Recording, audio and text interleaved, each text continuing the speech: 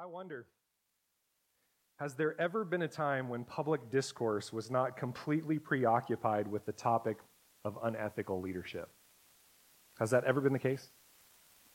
From Watergate to Iran-Contra to Whitewater to Monica Lewinsky to falsifying WMDs in Iraq, we seem infatuated with looking for leaders to be our saviors and then immediately burning them in effigy when we find out they are unethical, as if it's a shock that they got to where they are by being ethical. So confusing. Just look at our own beautiful utopian version of constitutional democracy as it currently sits. We have more infighting, more backstabbing, wondering if this justice will step down or if that public official was in collusion or if our president did something illegal and should be impeached. Meanwhile, the opinions of the masses that follow can't seem to decide whether they want a savior or no leader at all. Mass chaos and anarchy sound great until the city doesn't pave the pothole in front of my house or can't help me to afford health care. We can't make up our minds. Do we want a leader or not? Humankind is consumed with leadership and rule, and some of you who are Democrats right now think I'm tending towards a Republican statement, and some of you who are Republicans think I sound more Democratic. We're all so ready to fight for our party and our tribe. But the reality is that humankind is consumed with leadership and rule because we have tossed it aside and we've rebelled against it. The rule that is supposed to be in place, the rule of the God that created us.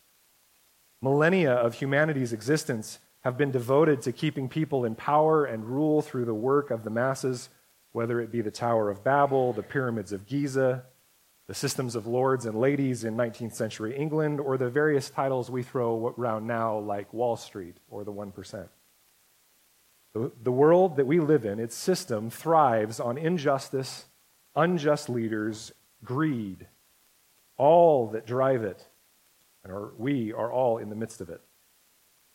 But as we discussed last week, the best solution for misuse is not disuse. It's not to get rid of it, but it's proper use. And mankind knows this. Thus, we go through this cycle every 4 years. Can you believe it's almost here again? Oh, Lord, help us. 22 Democrats and 2 Republicans vying for a chance to be our savior. Our president. And many will hope in that one person until that thing comes out about the candidate that bothers a portion of the population, and then they are immediately thrown on the trash dump of failed leaders that have been built throughout history. The world is begging for a just and ethical leader. Mankind's cry is, we all want an ethical king that makes things right. And we know that we need one because left to ourselves, it is nothing but selfish chaos. And so in this section of Deuteronomy on the laws of leaders, I believe we will find our answer for that just and ethical leader. And it is not through a future presidential candidate, nor a current one.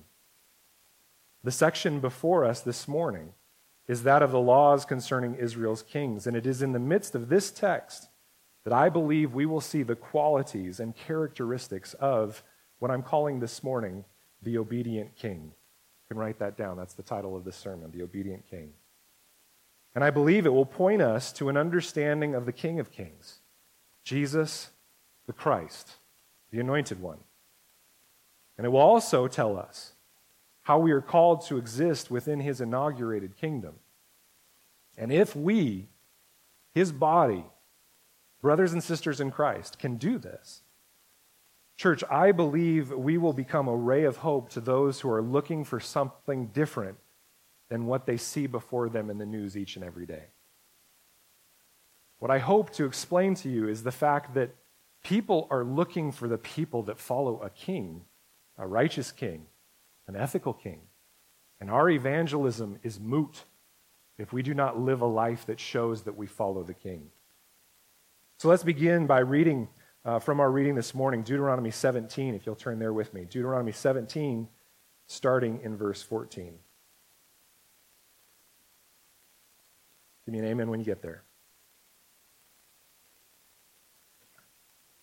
When you come to the land that the Lord your God is giving you, and you possess it, and dwell in it, and then say, I will set a king over me, like all the nations that are around me. You may indeed set a king over you, whom the Lord your God will choose. One from among your brothers you shall set as king over you. You may not put a foreigner as king over you, who is not your brother. Only he must not acquire many horses for himself, or cause the people to return to Egypt in order to acquire many horses. Since the Lord has said to you, you shall never return that way again. And he shall not acquire many wives for himself, lest his heart turn away. Nor shall he acquire for himself excessive silver and gold.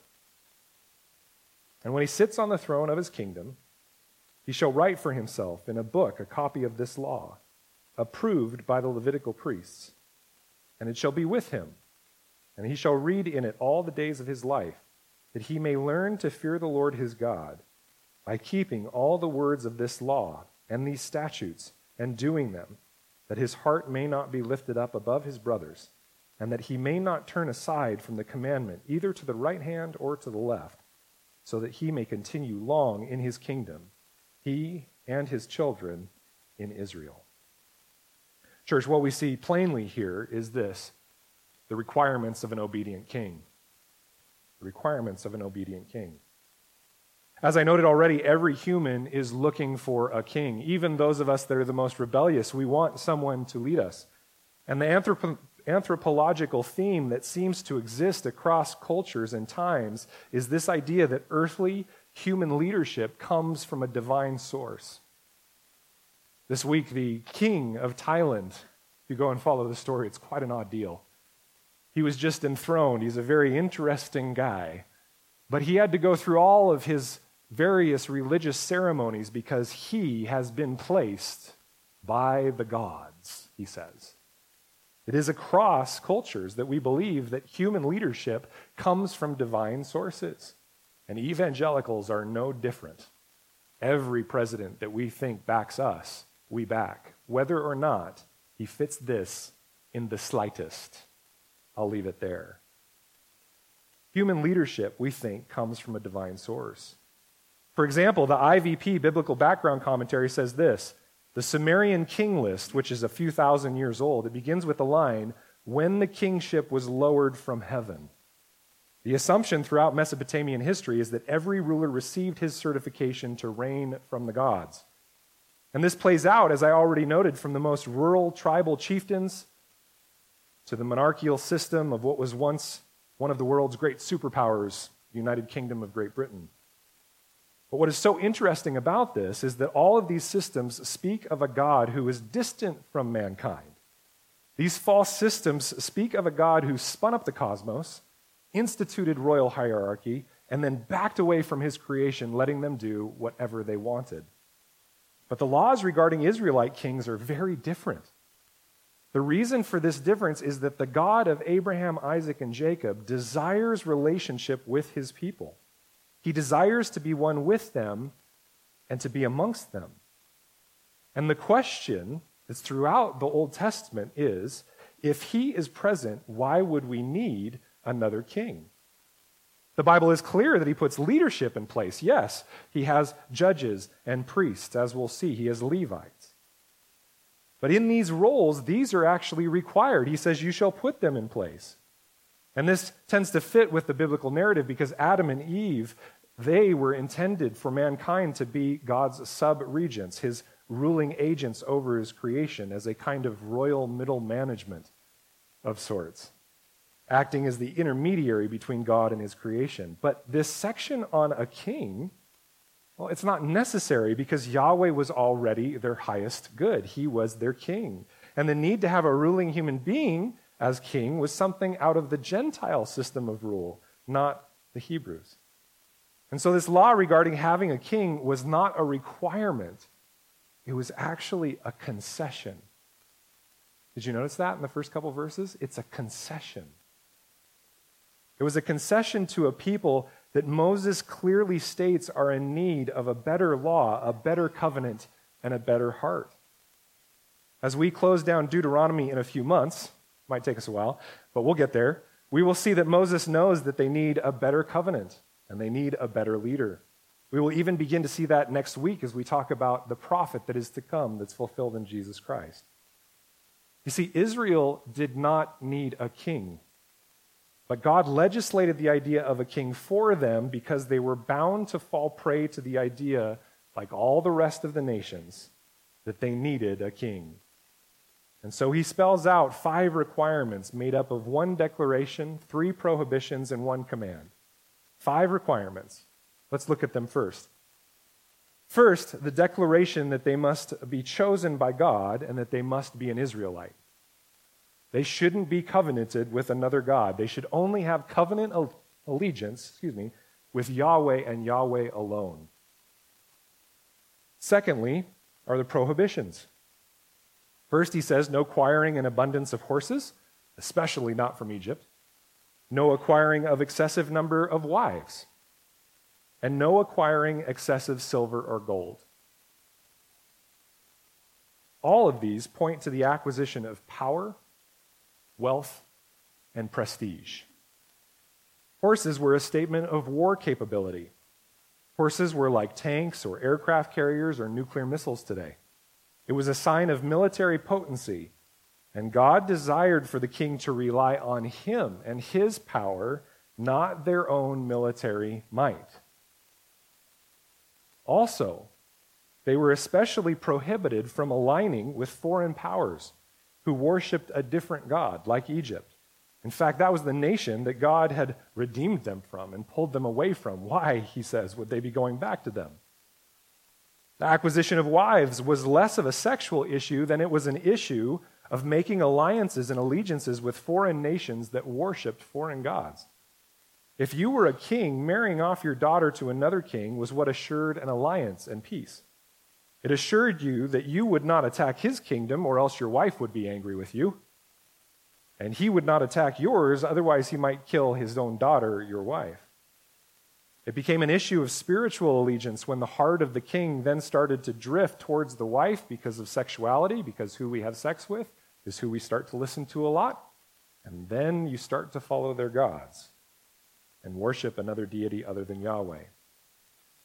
These 4 things out of the 5 can be summed up by 2 simple statements. The summary requirements of the obedient king were that they were to lead the people in devotion to Yahweh, and they would lead in humility and meekness. Dear church, I do not care if you are Republican. I do not care if you are Democratic. The God you serve says this is the sign of a good leader that you back. Anything outside of this is detestable to God. Wrap your political opinions around that. These 3 prohibitions are followed by 1 positive command, and that's there in Deuteronomy 17, 18 through 20 that we read already. That when he sits on the throne, he shall write for himself in a book a copy of this law approved by the Levitical priests. The obedient king was to take a blank book or scroll and write a copy of the law. Now there's debate here as to whether he means the whole Torah, the first 5 books of the Bible, or just the book of Deuteronomy. Because that word here for law in the Hebrew is Torah. But in the Hebrew, the full phrase is Mishnah HaTorah Hatzot, which can be taken to mean this repetition of the Torah. And Deuteronomy is a repetition of the Torah. That's what Deuteronomy means in Greek, a second copy of the law or a second law. And so whether it's Deuteronomy or the full Torah, the king would write down every word. He would copy it for himself in excruciating detail so that he would fully internalize it. Raise your hand if you've ever done this practice, written out the entire Torah. Look around. Do you think it might be something that's worthwhile? I wonder sometimes, guys, God, why don't you help me memorize Scripture more? Why isn't it just in my heart? Well, the answer is because, Hans, you're lazy and you don't put enough time into it. Why don't you write it out and copy it? Then you might memorize it. They were to internalize it so that they would walk with it and reign with it. It says it shall be with him, and he shall read it all the days of his life, that he may learn to fear the Lord his God by keeping all the words of the law and doing them. And notice that this was a copy that needed to be checked by the priests. It couldn't be the law with a twist or a change. It had to be the law that God set forth, not the king's opinion of the law. I guarantee you that if we were to write this out, I think we'd have a bunch of redacted verses, don't you think? We'd probably have some we skip over, some we don't like. Oh, that section in Deuteronomy, I don't really like Deuteronomy at all, right? You guys know what I'm talking about. And so we see both rebellion against and adherence to this command as it's taken forth, and it plays out in the future kings of Israel, both the good kings and the bad kings. It's as if the narrative of Israel's rulers was a case study in the truth of this small text. And we need to read the stories of the kings in this way. We can begin with the section that Rachel and Jordan read to us earlier, 1 Samuel 8. Would you look there with me now? Go ahead and turn back there. 1 Samuel 8.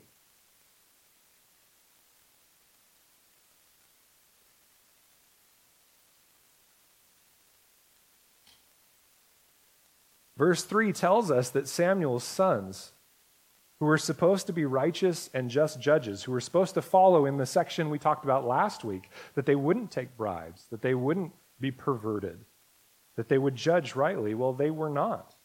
And they didn't follow this law.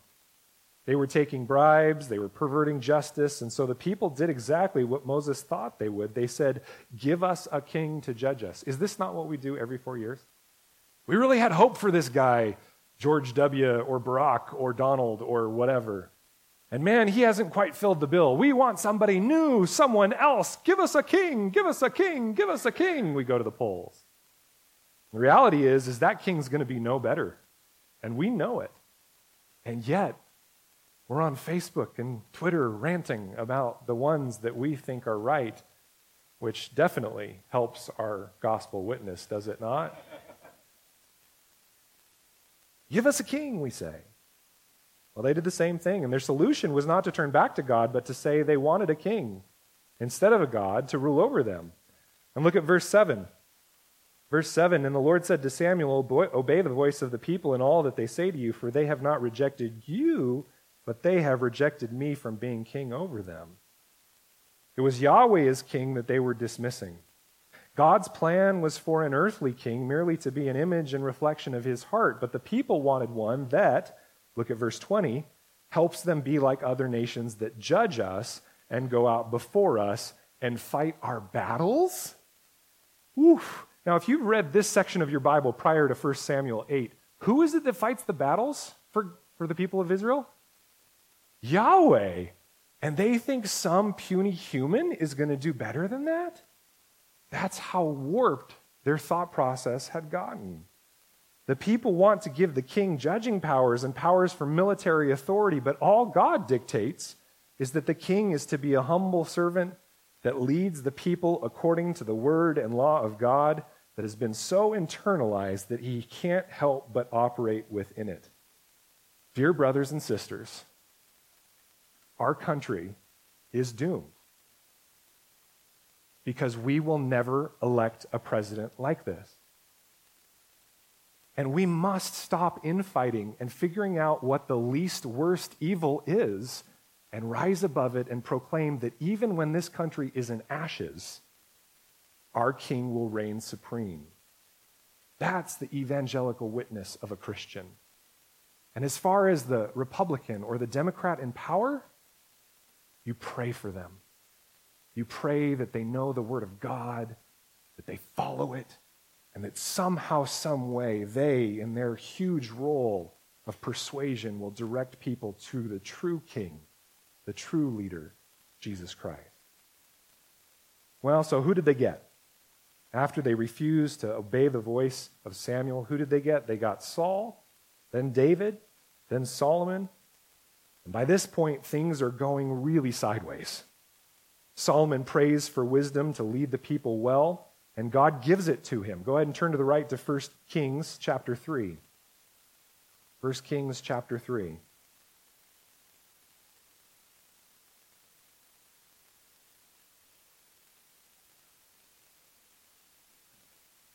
And let me put a caveat on my earlier comment there because it might have taken you off guard. What I mean by this country is doomed is not that it's doomed tomorrow, not in 50 years, not in 200 years, but here's the truth. Read your Bible. Every kingdom of the world goes down in ashes. It won't be like the United States gains more power and then suddenly we roll into the millennial kingdom and everybody speaks English. That's not how it works, guys. Every nation will go down under the submission of Jesus Christ, including our own. So we pray for the men and women that fight for our country. We pray for the leaders that lead this country. Not so our country can be great, but so Jesus Christ can be great. We do not try to bring down this country. We do not pray against our military or our leaders. But we do recognize that in the midst of all of this, striving, that one day Jesus will reign. So hopefully that clears things up a bit. Well, here in 1 Kings chapter 3, starting in verse 10, it pleased the Lord that Solomon had asked this, and God said to him, because you have asked for wisdom, ask this, and have not asked for yourself long life or riches or the life of your enemies, but have asked for yourself understanding to discern what is right, behold, I now do according to your word. Behold, I give you a wise and discerning mind, so that none like you has been before you, and none like you shall arise after you. I also give you what you have not asked, both riches and honor, so that no other king shall compare to you all your days. And if you will walk in my ways, keeping my statutes and my commandments, as your father David walked, then I will lengthen your days. God wants to bless the kings of Israel. He wants to build them up, but even Solomon seemingly refuses to study the law of God. He does the very things that you're not supposed to do, so much so that some scholars think that the section in Deuteronomy was placed in there after Solomon to try and chastise Solomon. That's not what happened, and we know that from a number of other reasons. But the reality is he did everything that was against it. Turn with me to 1 Kings 11 and take a look there, just a little bit to the right. Go to 1 Kings 11, starting in verse 1. Okay, now just keep in your mind Deuteronomy that we just read and use it as a filter as we go through chapter 11 here. Now, King Solomon loved many foreign women. Problem or no problem? Major problem, okay? Along with the daughter of Pharaoh. Where's Pharaoh from? Egypt. So he made an alliance with Egypt, okay? You don't have to be super smart to read through Deuteronomy 17 and go, that's not great, okay? He had Moabite, Ammonite, Edomite, Sidonian, and Hittite women from the nations concerning which the Lord had said to the people of Israel. Now, in our day and age, we go, awesome, so he was a diverse employer, right? You know, he had diversity in his wives. No, that's not what it's talking about. Those names mean that they all worshipped foreign gods and brought those foreign gods into his household and his marriage bed, okay? You shall not enter...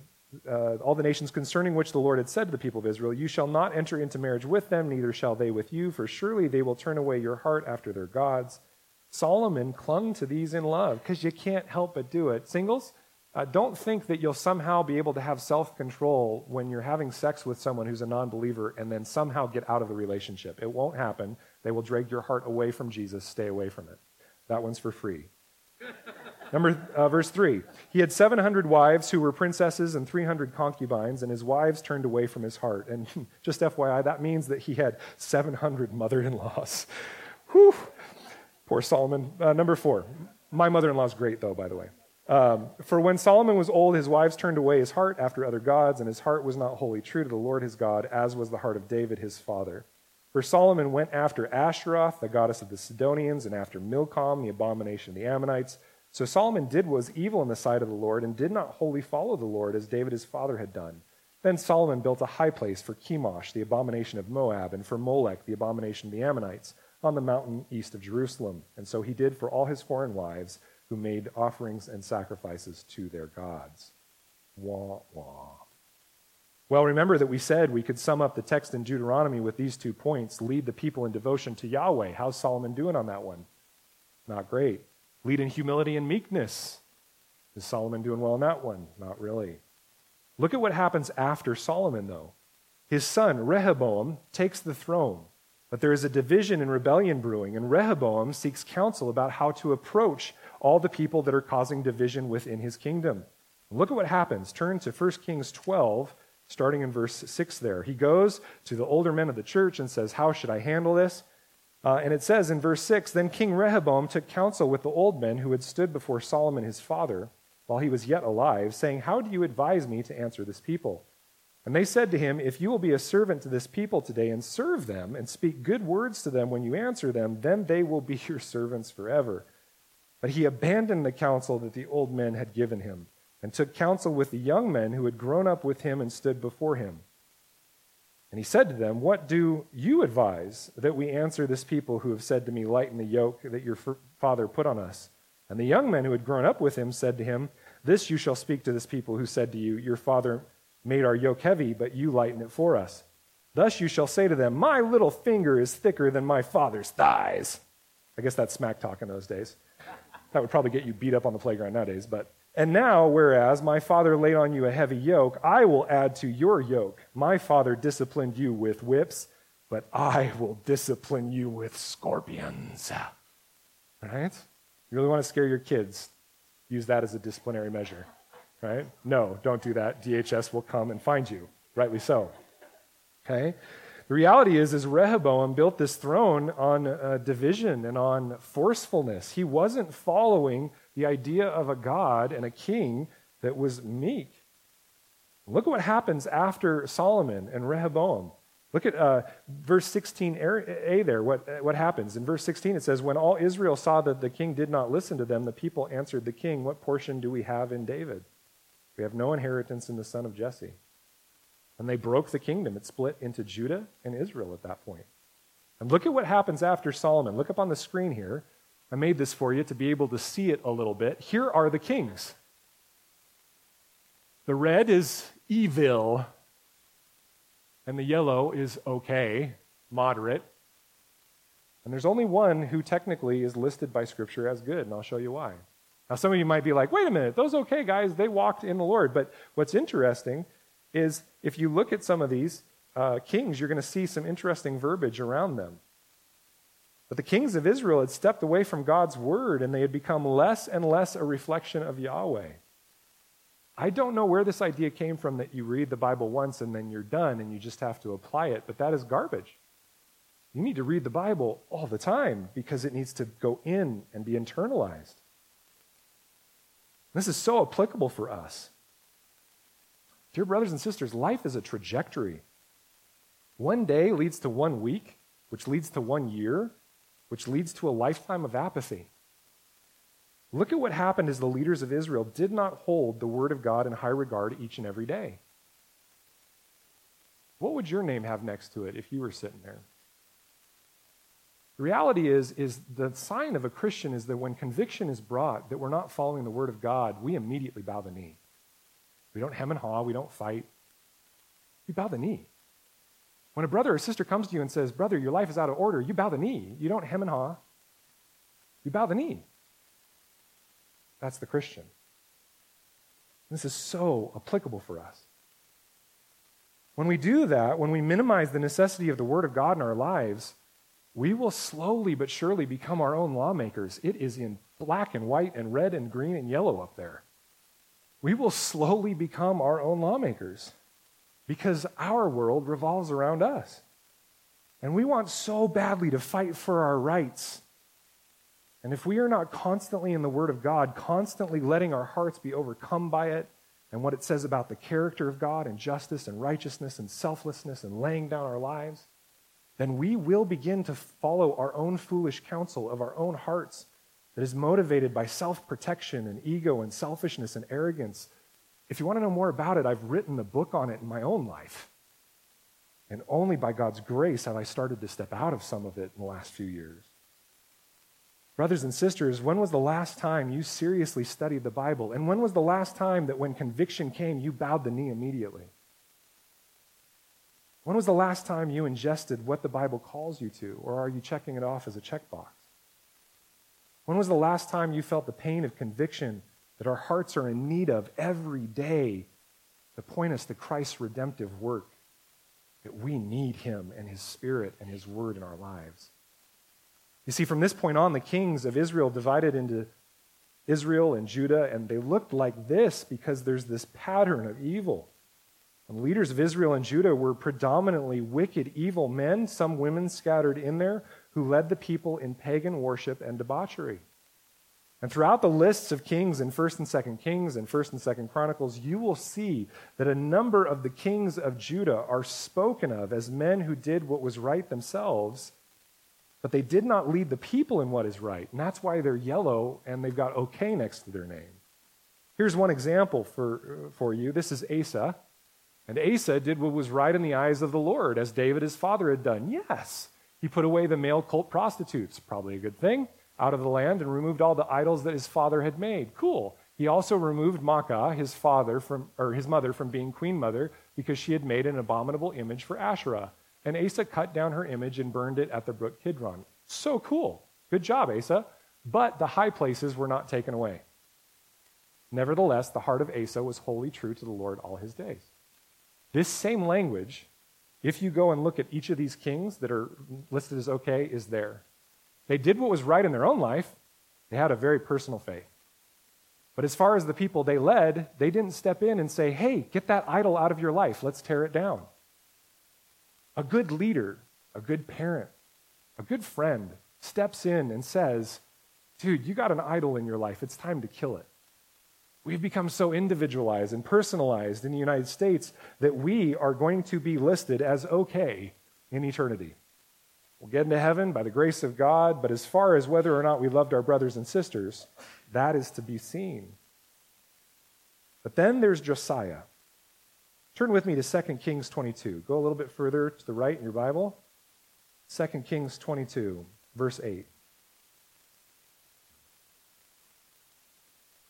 The story begins with Josiah desiring to repair the temple of Yahweh. He was 8 years old when he began to reign, which means if you know my kids, John and Jaden are 8. And honestly, I think they could run this country sometimes better than some of the people we have in office. But the reality is they're 8. That's kind of a scary proposition. But the one thing that this 8-year-old had was he grew up with a reverence for the temple of God and the Word of God. And look at what happened. Verse 8, Hilkiah the high priest said to Shaphan the secretary, I have found the book of the law in the house of the Lord. In other words, it was missing.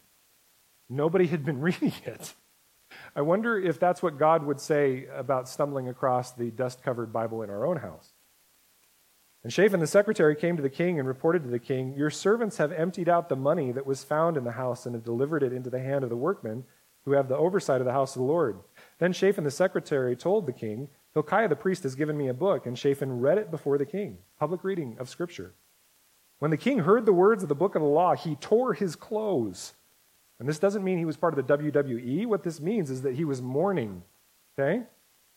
The king commanded Hilkiah the priest, and Ahikam the son of Shaphan, and Achbor the son of Micaiah, and Shaphan the secretary, and Asaiah the king's servant, saying, Go inquire of Yahweh, the Lord, for me, and for the people, and for all Judah, concerning the words of this book that has been found. For great is the wrath of the Lord that is kindled against us, because our fathers have not obeyed the words of this book, to do according to all that is written concerning us.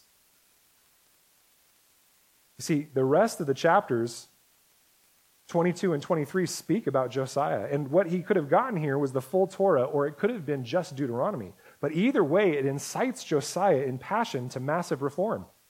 He reads the law and does what it says. Oh my goodness. He doesn't take time to think whether or not it fits into his schedule or whether or not he should or how it's going to impact his life. He just goes and does it. And the rest of chapters 22 and 23 is him destroying the high places, the altars to foreign gods, removing the priests, reinstituting the feasts, giving tribute to Yahweh as king, destroying the chariots and horses that had been built up, and getting rid of the occult. This is a great dude. And for all this, look at how he is remembered. Look at chapter 23, verses 24 and 25, and notice the words very, very specifically. It says, Moreover, Josiah put away the mediums and the necromancers and the household gods and the idols and all the abominations that were seen in the land of Judah and in Jerusalem, that he might establish the words of the law that were written in the book that Hilkiah the priest found in the house of the Lord. Before him there was no king like him, who turned to the Lord with all his heart and with all his soul and with all his might. Does that sound familiar to anyone? What is that? It's part of the great Shema. According to all the law of Moses, nor did any like him arise after him. Josiah was the only king to be remembered in 1st or 2nd Kings, 1st or 2nd Chronicles as the king who followed the great Shema and actually reflected it. You see it there in verse 25? He was an obedient king. And what was it that made him so obedient? Absolute, undeniable submission to the word of God. An obedient king is absolutely submitted to the word of God. That is the requirement. And so a third summary statement can be added to what makes an obedient king. Not only does he lead the people in devotion to Yahweh, not only does he lead in humility and meekness, which doesn't mean weakness, it means strength under control. But third, he is submitted in thought and action to the word of God. He obeys right away. It's a word for us that we must do the same. And while Josiah is lifted up as that obedient king, he was unable to truly lead the people in righteousness because of the great evil idolatry that they had done. And so look at 2 Kings 23:26 there. It says, "Still the Lord did not turn from the burning of his great wrath by which his anger was kindled against Judah because of all the provocations with which Manasseh had provoked him." We are so messed up when it comes to our view of God. I notice this more and more in counseling.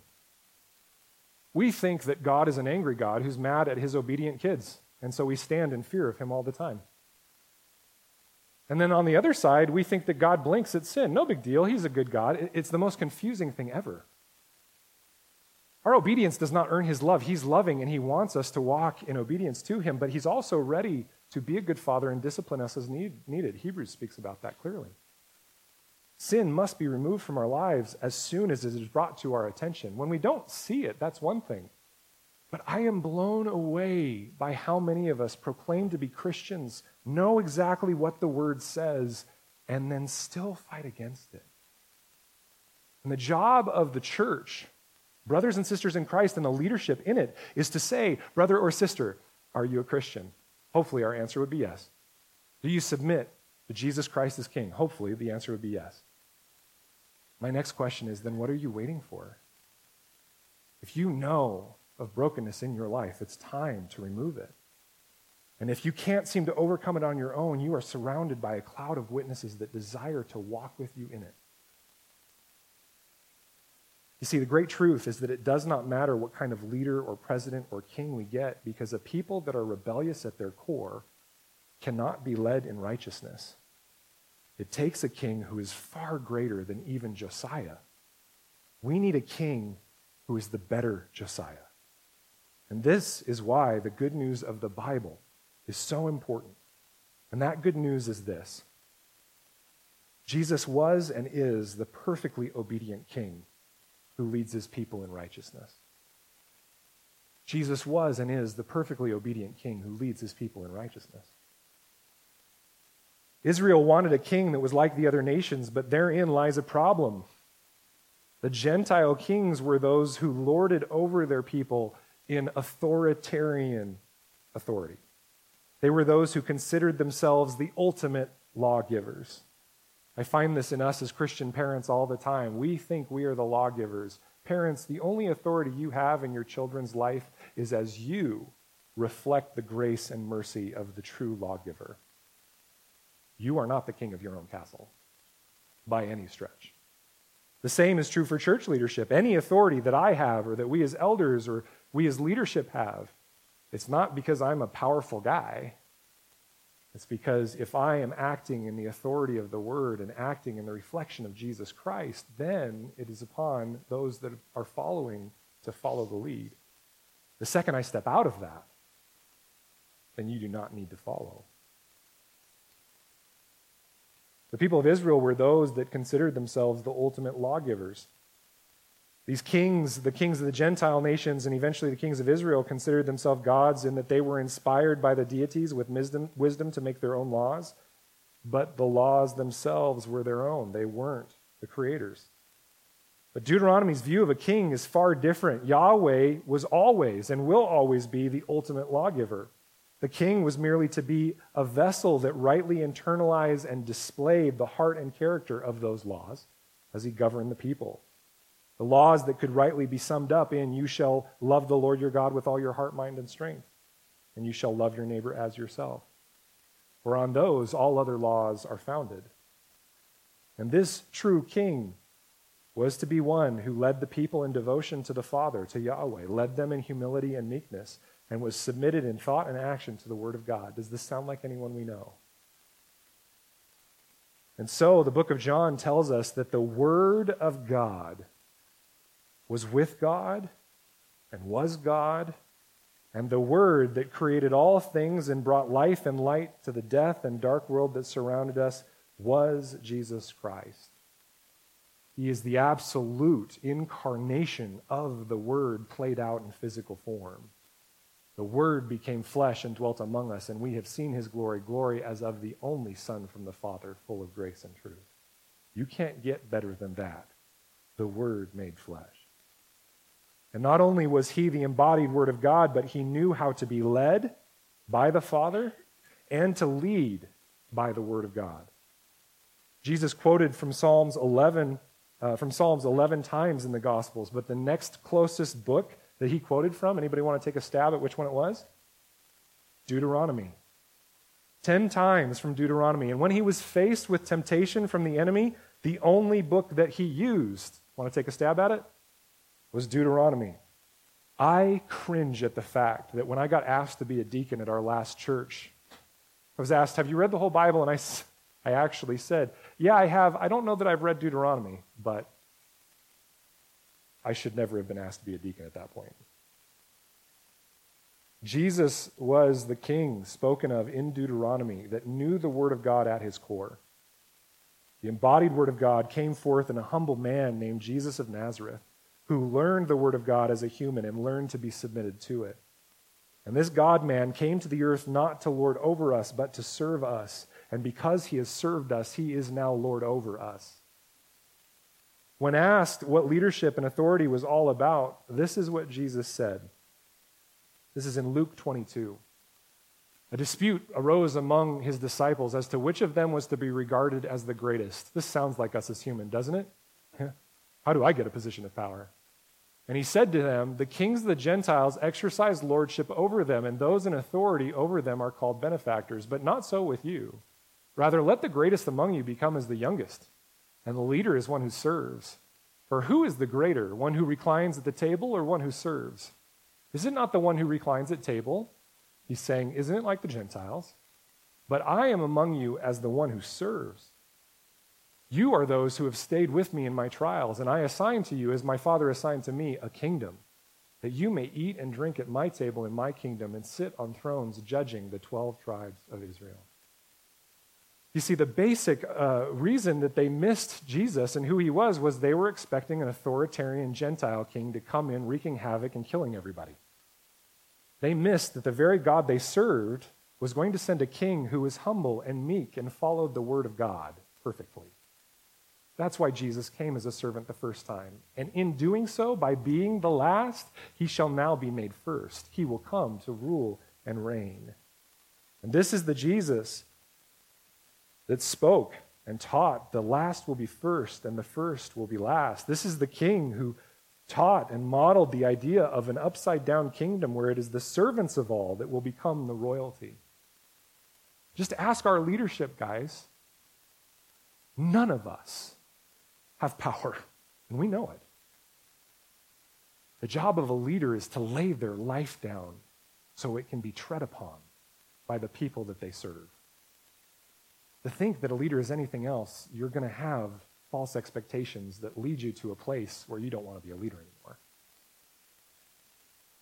The king who modeled this is the king who calls us to step into the same mindset. This is the Jesus that Paul wrote of in Philippians 2. Take a look there with me. Philippians 2, verse 5. Philippians 2, verse 5, he says, "Have this mind among yourselves, which is yours in Christ Jesus, who, though he was in the form of God, did not count equality with God a thing to be grasped."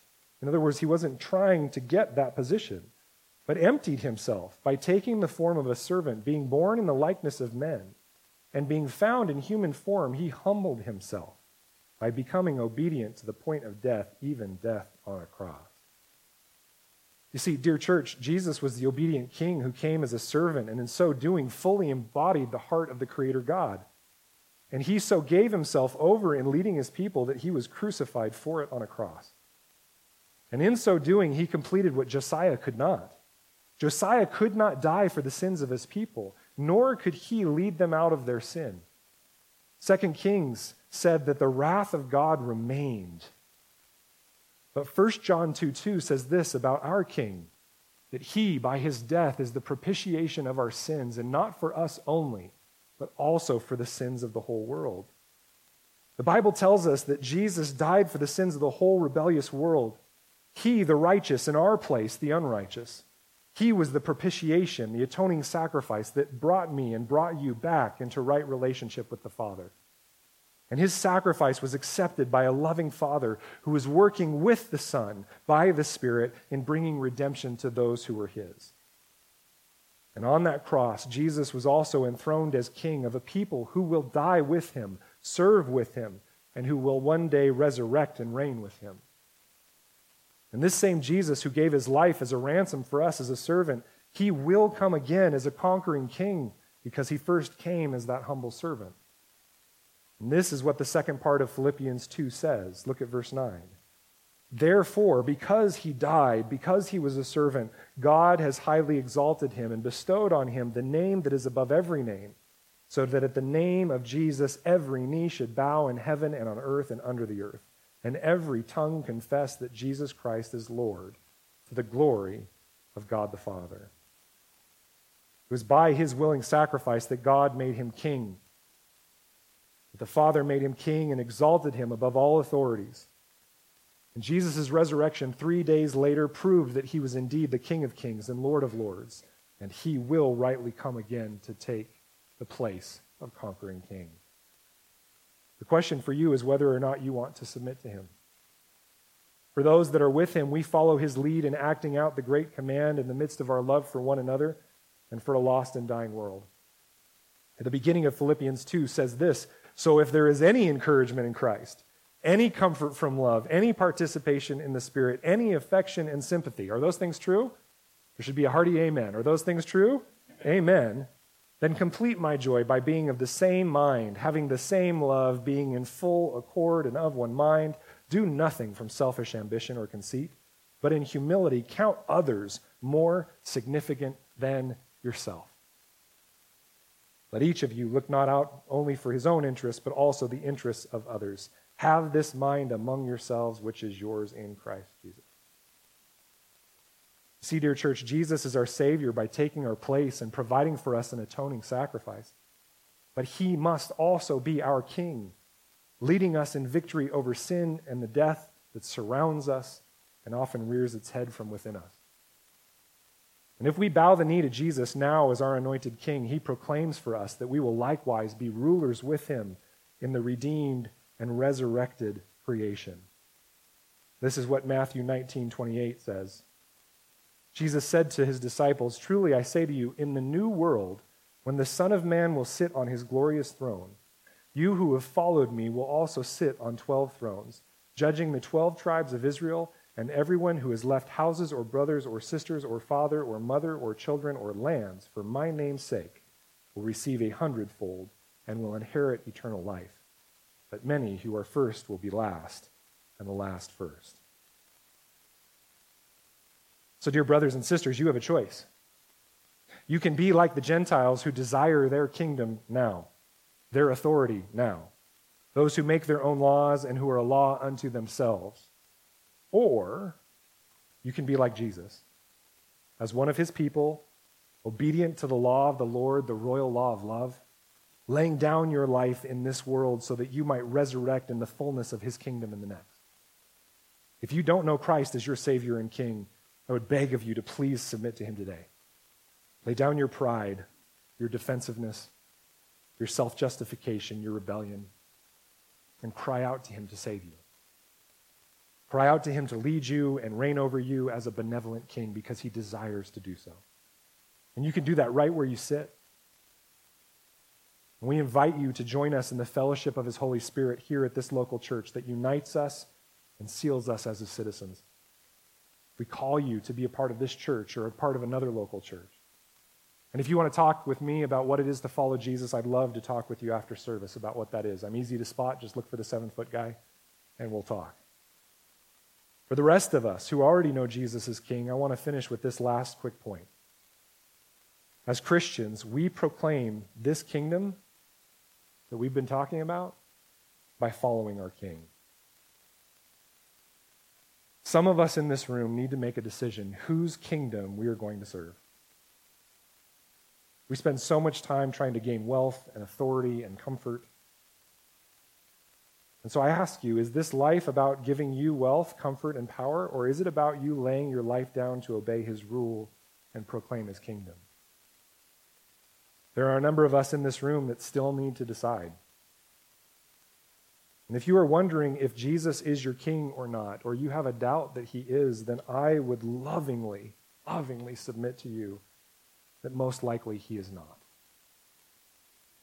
Being his citizen is not something that kicks in after death takes us, or Jesus returns, or comes to us in a wave through a Jesus moment. It is something that starts now by us choosing to bow the knee. Notice what John calls us in Revelation 1:5. Speaking of Jesus Christ, the faithful witness, the firstborn of the dead, and the ruler of kings on earth, to him who loves us and has freed us from our sins by his blood and made, is that past, present, or future tense? Past, moving into the current. He has made us a kingdom, priests to his God and Father. To him be glory and dominion forever and ever. The kingdom is now. It's not fully here, but it is now. And today is the day to give your life over to him. And how do you do that? By bowing the knee to him.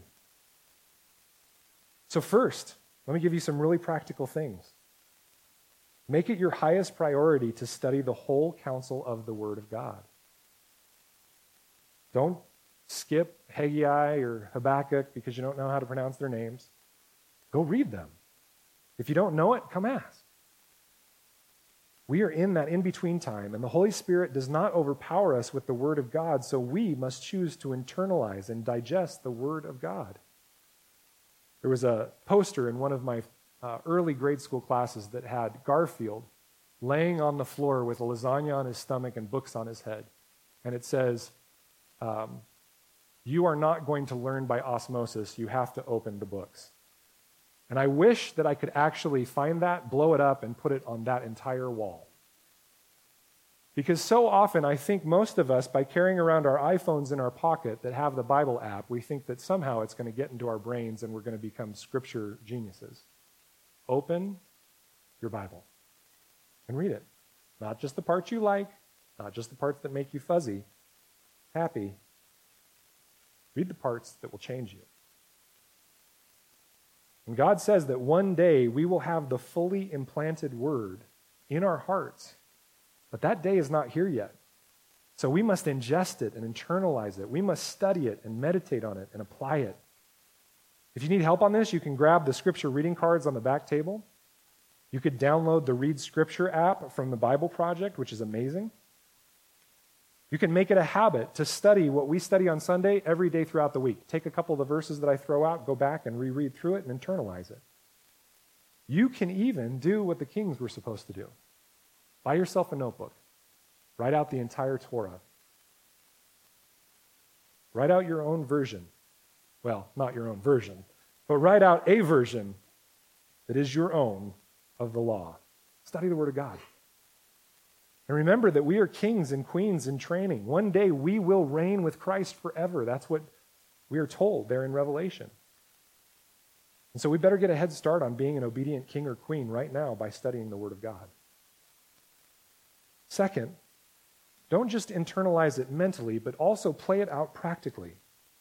Submit in action to the Word of God.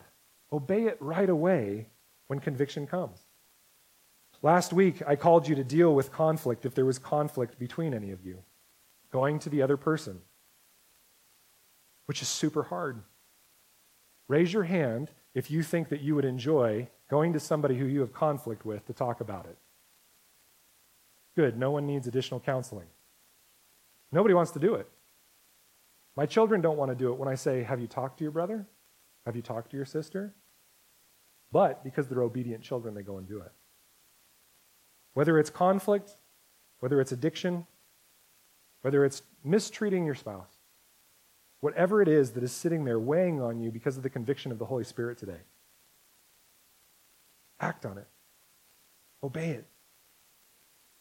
Going to the other person is hard, yes. But dear church, we follow a God that was willing to go to the cross to reconcile with us. Follow the Savior.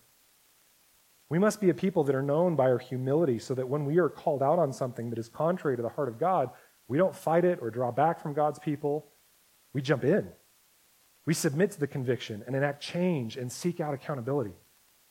I'm so thankful for those of you that I see doing that on a regular basis. Not having your arm twisted to walk in humility or obedience, but proactively entering into that place of humility and repentance. So for those of you that are doing that, well done. Third, not only read the word, act on it. But third, recognize that to rule in Christ's kingdom is to serve one another and to lead one another. I don't want to be like those kings that were just okay because they were right in the eyes of God, but did nothing to impact those around them by serving them and holding them to a higher standard. Church, there is a reason that many visitors come here and go, whew, well, that was heavy. I don't feel light and lifted as I left. That church expects too much. They've got how long a page of document of membership? Man, that seems excessive. There's a reason we do all these things. Because we don't want people who are halfway Christians coming here and thinking they can slip on by.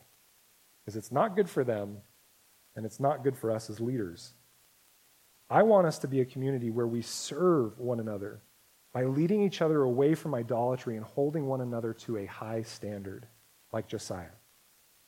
And so we need to submit to one another as we lead and serve each other as priests in the midst of the kingdom of our God. And so I want us to challenge ourselves this week, maybe even today, to step out in a way of service or sacrifice for another person, possibly even the person we're in conflict with, that may be uncomfortable.